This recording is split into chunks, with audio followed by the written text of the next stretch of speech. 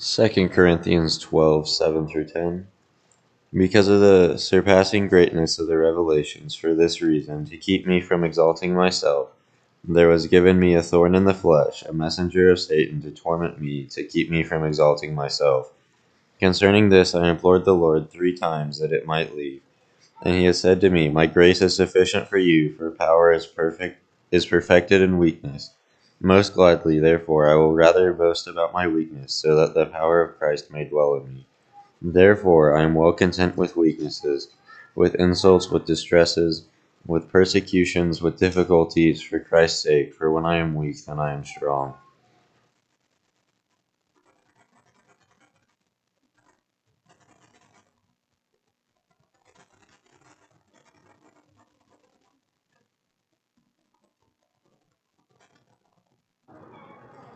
Good morning. I invite you to be taking out your Bibles. We're going to be studying along from the Word of God this morning from that passage that we just had in our reading, 2 Corinthians chapter 12. I invite you to be opening to that passage if you are not already there. And we are certainly grateful for a good number that we have with us this morning.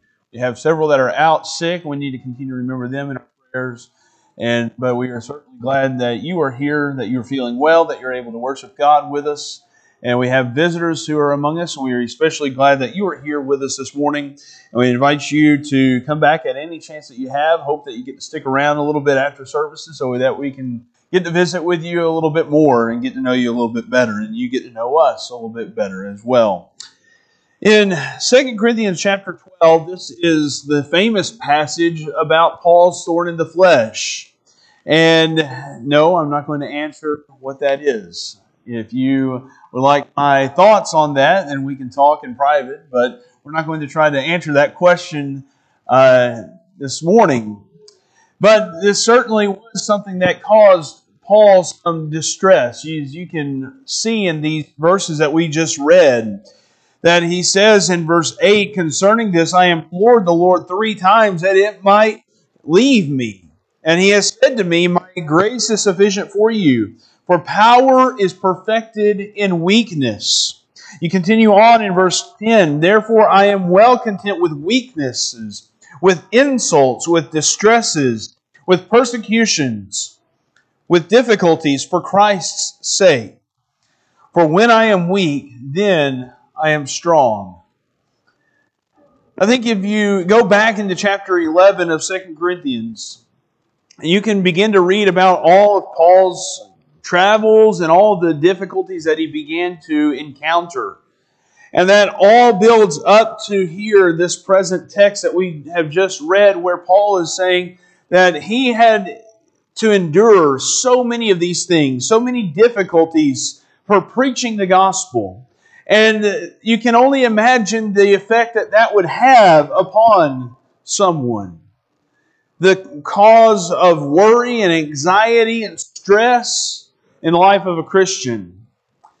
But ideally, if we are to think about the life of a Christian, we oftentimes would think on the positive aspects of being a Christian, don't we?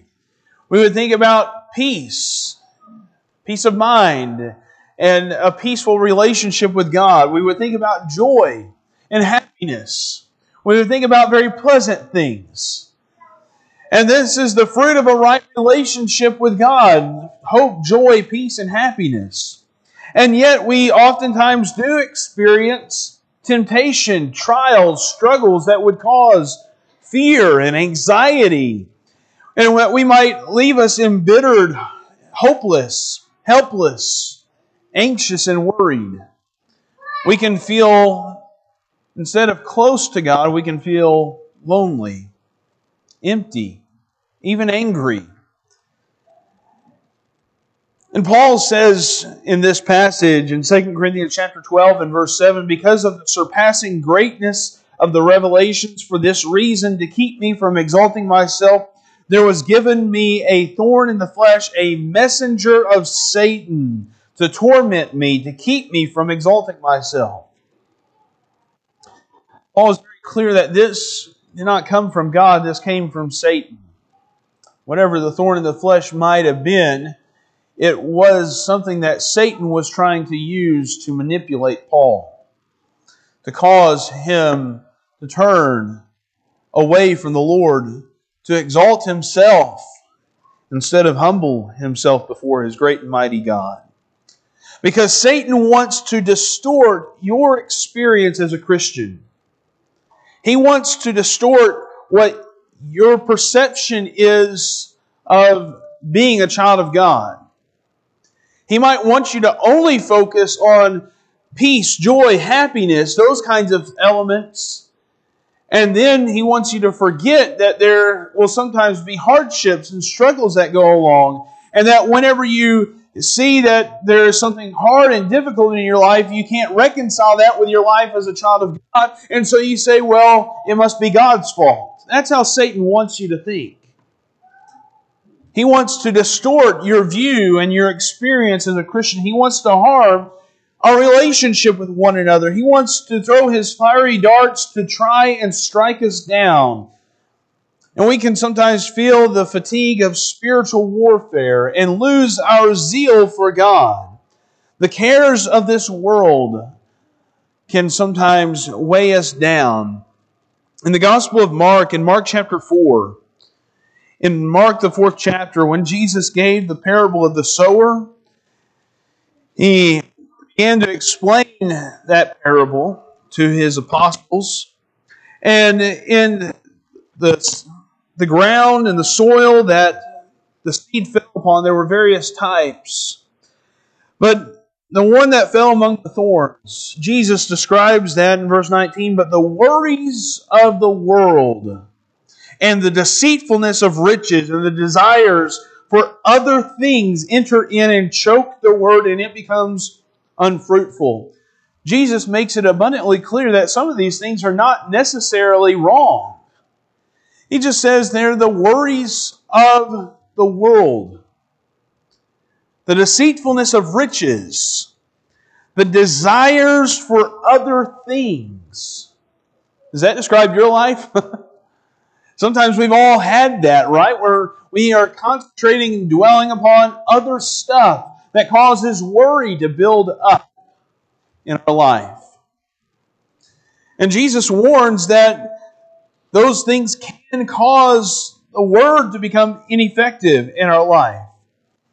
Maybe it's sickness and disease. Maybe it's financial struggle. Maybe it's marriage problems. Maybe it's a rocky relationship with your family. These can all add burdens and worries to your life. And it becomes a struggle to not let these things weigh us down with feelings of hopelessness and worry. And Satan's great temptation is to get us to give up and quit trying to serve God. And what I just find remarkable about 2 Corinthians chapter 12 and the verses that serve as our text this morning in 2 Corinthians chapter 12 and verses 7 through 10, where Paul talks about this thorn in the flesh, how he understands and he recognizes, he perceives that this is something that Satan is trying to use against him. And yet he is going to turn it on its head, and he's going to allow that to draw him closer to God's grace and God's love. And I think that is something that we could learn from. Instead of listing all the worries that we might have as a reason to quit serving God, we need to allow those things to propel us to a deeper relationship with God, to renew and to awaken our reliance upon the Lord. This morning I want us to think about how we can overcome worry and anxiety. And this will not be an exhaustive list, but I think these things can help us begin to change our mindset. That we can look at this as different ingredients, and there might be various ways that we could change or add something to our life, and various things that we could add or substitute, if you will, to this list. And so it's not intended to be exhaustive, but I think there are some beneficial things that we can think about this morning from this passage that would give us the recipe for worry-free living. And the first thing is that as Paul goes to and appeals to is we need to remember the grace of God. As Paul writes here in 2 Corinthians chapter 12, and as he has implored the Lord 3 times that this thorn in the flesh might leave him, he says in verse 9, He has said to me, this is God speaking to Paul, My grace is sufficient for you, for power is perfected in weakness. Most gladly, therefore, I will rather boast about my weaknesses, so that the power of Christ may dwell in me.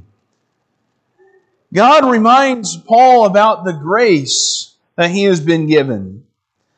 That same grace is the grace that we have been saved by. In the book of Ephesians, Ephesians chapter 2 and verses 8 and 9, Paul writes, For by grace you have been saved through faith, and that not of yourselves. It is the gift of God, not as a result of works, so that no one may boast. Now, when you think about all the problems that you might be facing, when you might think about difficulties that are going on in your life, or maybe someone else's life, we need to turn to God's grace and be reliant upon that. The grace of God is powerful. Notice how Paul takes God's words. My grace is sufficient for you, for power is perfected in weakness. That God's grace is powerful. And so Paul concludes at the end of verse 9 that he wants the power of Christ to dwell in him. He wants God's grace to dwell and live, and he wants to embody God's grace, the power of Christ. Because God's grace is a beautiful gift that has saved us from our sins. It has given us the forgiveness that we did not deserve. Grace is God's gift. It is unmerited, it is unearned, it is undeserved. And our sin, it ruined our relationship with God. It destroyed our union with Him. And yet God graciously saved us. And He did not do that just to allow us to remain the same. In fact, in Ephesians chapter 2, we read there in Ephesians chapter 2 in verse 10, following this grand statement in verses 8 and 9, what we see in Ephesians chapter 2 and verse 10 is that the grace of God is intended to transform us, that it has saved us, but it also gives you power to live a different life. In verse 10, he says, For we are His workmanship, created in Christ Jesus for good works, which God prepared beforehand so that we would walk in them. Our salvation is not our own doing. It is the work of God, and God's grace is powerful. So powerful that it is life-altering and transformative. God's gracious measure of salvation gives us purpose in life. We were created in Christ Jesus for good works. These good works do not save us, but we cannot live without them. They must be produced in our life. God's grace gives us a reason to work and to serve the Lord. I think sometimes, even when we think about the concept of God's grace, it can have a different effect on us. We may not feel empowered, we may feel unworthy. Maybe that's something that you wrestle with. And I would tell you, you would be in good company if you have that same kind of doubt or that same kind of struggle. Because the Apostle Paul had that same kind of thinking as well at one point. In 1 Timothy chapter 1, in the book of 1 Timothy, Paul writes to Timothy in 1 Timothy chapter 1 and in verse 9, as he's talking about the gospel, and he says in verse 9, realizing the fact that law is not made for a righteous person, but for those who are lawless and rebellious, for the ungodly and sinners, for the unholy and profane, for those who kill their fathers or mothers, or for murderers and immoral men and homosexuals and kidnappers and liars and perjurers and whatever else is contrary to sound teaching, according to the glorious gospel of the blessed God with which I have been entrusted. He's saying that the gospel is for all those people. The worst kind of sinner you can imagine. He's saying that's who Jesus died for. But then he goes on in verse 12, I thank Christ Jesus our Lord who has strengthened me because He considered me faithful, putting me into service, even though I was formerly a blasphemer and a persecutor and a violent aggressor. He's saying that long list of things, that's what I was. That's what I used to do. Yet I was shown mercy because I acted ignorantly in unbelief, and the grace of our Lord was more than abundant with the faith and love which are found in Christ Jesus. It is a trustworthy statement deserving full acceptance that Christ Jesus came into the world to save sinners, among whom I am foremost of all. You know, we've all had to wrestle with that fact that maybe my sin was too much for God to forgive. And that's added on to our anxiety and our worries. That even if God does forgive me, there's no way that I could ever be worthy of His grace. No, you couldn't. We're not worthy of God's grace. Because grace is unmerited favor. It is undeserved by nature. Paul marveled at the grace of God and how God had saved him, even though he had been the chief of sinners. But there is no sin that God's grace cannot overcome. God's grace is sufficient for you. My grace is sufficient for you, God said to Paul. Those are words of comfort that we need to hold dear. But a second thing that we need to do if we're going to have this worry-free life is we need to renew our relationships with our spiritual family. In 2 Corinthians chapter 11, Paul, as he is in this context talking about all the things that he is enduring, he's been beaten, he's been shipwrecked. For the sake of the gospel, he has been in labor and imprisoned. And he has had many cold and sleepless nights, he tells us. But in 2 Corinthians chapter 11 and in verse 28, he says, apart from such external things, there is the daily pressure on me of concern for all the churches. You know what was on Paul's mind throughout all this? The church. All the churches that he had helped establish. All the Christians that he had come to know. He wanted those relationships. He thought about those when he was in trouble. I find it very sad when we only think of our spiritual brothers and sisters only when we are here. Maybe on Sunday or Wednesdays. When we come into the church building. And if that's the only interaction that we have with one another, then I think we need to renew our relationships with each other on a daily basis. But sometimes we can become discontented with the church. We feel as if we are judged, as if we are not loved. We feel as if we're on the margins, or we may feel that everyone's hypocritical, or we may feel that we're the only ones doing anything. We may feel worried to have close relationships in the church. What will people think of me if they know this about me? Or they know that I've done this or that. And if you feel that way, it's easy to feel disconnected, discontent, and allow your love for others to erode over time.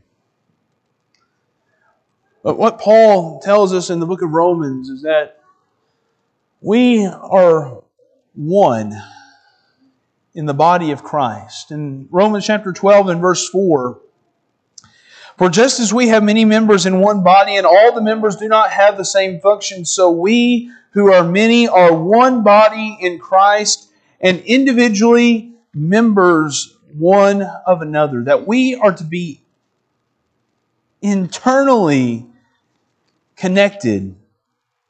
Not eternally, but internally. We're supposed to be connected with each other. Just as our body and our joints connect our physical bodies, we are to be connected with one another. Paul would go on in Romans chapter 12, in verse 9, let love be without hypocrisy, abhor what is evil, cling to what is good, be devoted to one another in brotherly love. How can you do that if you don't know your brother? If you're not involved with your brother or sister in the Lord? He goes on talking about, in verse 11, not lagging behind in diligence, fervent in spirit, serving the Lord, rejoicing in hope, persevering in tribulation, devoted to prayer, contributing to the needs of the saints, practicing hospitality. The role of hospitality is so important. Sharing your life with your brothers and sisters, your spiritual family. Then he goes on in verse 14, bless those who persecute you. Bless and do not curse. Rejoice with those who rejoice, and weep with those who weep. We need to hurt with those who are hurt. If one of us hurts, we need to all hurt. If one of us is celebrating, we all need to celebrate.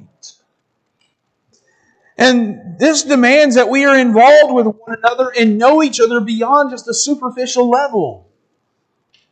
Even when and if we sin, we ought to have relationships with people in the church that we can go to them for encouragement, for prayer, to confess to them our faults. The Lord's church is meant to create a sense of community and a sense of belonging with one another. And within the Lord's church, we can find connection when we need it most. Certainly was on Paul's mind whenever he was dealing with troubles. He thought about his brothers and his sisters. We need to allow suffering to become an opportunity for growth. This past Sunday afternoon, I preached a sermon on suffering, and so maybe some of these things will be something, if you're interested in thinking about, you could go back and listen to that sermon. But Paul found strength in suffering. He did not find a reason to turn away from God. He found a reason to draw closer to God. Paul would write in Romans chapter 5 and verses 3 through 4, and not only this, but we also exult in our tribulations, knowing that tribulation brings about perseverance, and perseverance, proven character, and proven character, hope. That when we have tribulations, he says, we exult, we rejoice in those things. Because we become stronger, just as if someone who is lifting weights in a repetitious way, in strength training and weightlifting, that we become stronger when we have heavier burdens to bear. Tribulations, yes, they might cause worry, they might cause distress, but they are also an opportunity to grow stronger. Perseverance. Trials are only temporary. We need to understand that the trials that we might be going through, they are only temporary, they are only for a time. And that once we learn perseverance, that will bring about character that's proven, that's tested, that's stronger. We're more loyal to God on the good days and on the bad days. And we can have hope that is longing and anticipating for heaven. Spiritual growth through trials gives us a reason to exult and to have joy in life. We can allow our suffering to become the impetus for growth in our spiritual life. But something else that what Paul says in 2 Corinthians chapter 12 is that he did not quit working. In spite of having this thorn in the flesh, in spite of having all of the problems that he had to deal with, being beaten and shipwrecked and imprisoned, he says in verse 10 of 2 Corinthians chapter 12 and verse, "Therefore I am well content with weakness, with insults, with distresses, with persecutions, with difficulties, for Christ's sake. For when I am weak, then I am strong." That doesn't sound like a guy who's about to quit, does it? It sounds like a guy who's about to keep on keeping on. He's going to keep on fighting. He's going to keep on working. He's going to keep on serving. And if you are struggling in life, if you are struggling with feeling discontent and disconnected and feeling helpless, I would highly encourage you to find a way to give your life purpose. And one of the best purposes in life is service in the kingdom. Serve in the kingdom. Work for the Lord. There are things to do all around. Appreciated very much in the elders' address last week. They reminded us of some things that we need to be doing as Christians. We need to be involved in the groups that we have, to look out among our number, to find those who might be sick, those who might need who are discouraged and who might need encouragement. There's work to do around the church building. There is spiritual work to be engaged in, and teaching Bible classes, and serving and helping one another. Maybe you don't feel adequate to teach a class, but maybe you can help a teacher who is teaching a class. Thank your teachers, those who are taking time to teach your children or your grandchildren. We need to reinvigorate ourselves in the Lord's work, because idle hands are the devil's playthings. And when we feel the worry and the anxiety and pressure building up in our lives, it's tempting to want to give up and quit.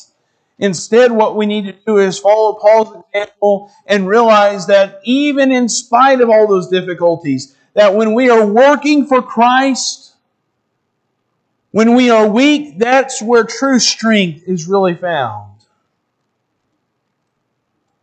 Doing the Lord's work is often much bigger than anything you ever do publicly. It's even the small things that we do. Because I guarantee you, people are going to forget this sermon by the end of the day. Well, at least one person will. I probably will. You'll forget this sermon, but you may not forget that card that someone wrote and sent to you when you were sick or whenever someone in your family passed away.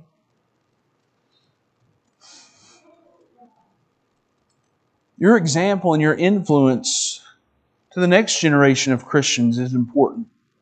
If you're an older woman, find a younger girl to spend a day with. Encourage her. Work together to serve others who might be in need. Older men, take a younger man out for an afternoon. Visit the shut-in or Bible class teachers just to say thank you. Serve in the worship service through leading prayers, leading worship through song, etc. Teach Bible classes. Be engaged in the work of the Lord. When you're busy doing positive things of spiritual value, it keeps your focus on the Lord. When the pressure is mounting, we want to turn away. And yet what we need to do is reinvest ourselves in God's work. And finally, we need to do what Paul did. Is ultimately rely upon the Lord.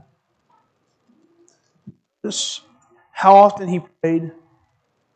with his thorn in the flesh and all the struggles that he was going through. Concerning this, I implored the Lord 3 times that it might leave me. Paul did not look for answers away from God. He turned to God. And he implored with the Lord 3 times. Worry and anxiety is too much to bear alone. In the book of Philippians, Paul says in Philippians chapter 4, in verse 6, Paul says, "Be anxious for nothing, but in everything, by prayer and supplication with thanksgiving, let your requests be made known to God." When we are feeling anxious, when we are feeling that sense of worry,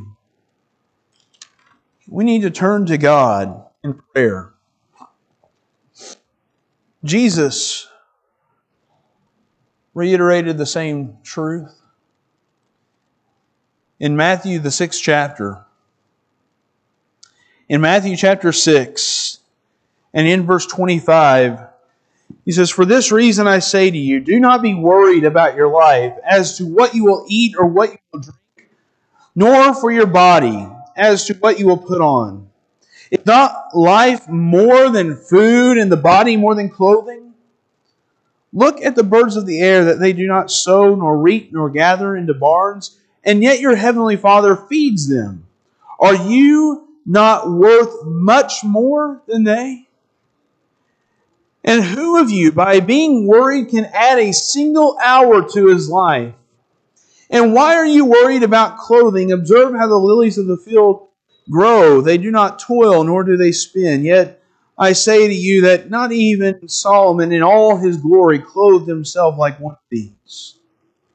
But if God so clothes the grass of the field, which is alive today and tomorrow is thrown into the furnace, will He not much more clothe you, you of little faith?" When He says there in verse 27, by worry, you can't add a single hour of your life. Some translations, they include the statements about adding height, where if you worry so much, you can't add even a cubit to your height. And whenever I was a teenager, I wanted to play basketball. I wanted to. But I was too short to play basketball. And I was worried about it. It caused a lot of friction in my life, and I wanted to be able to play basketball, but I had to come to the realization that just wasn't going to happen. But worrying about it did absolutely no good, because it wasn't going to cause me to grow.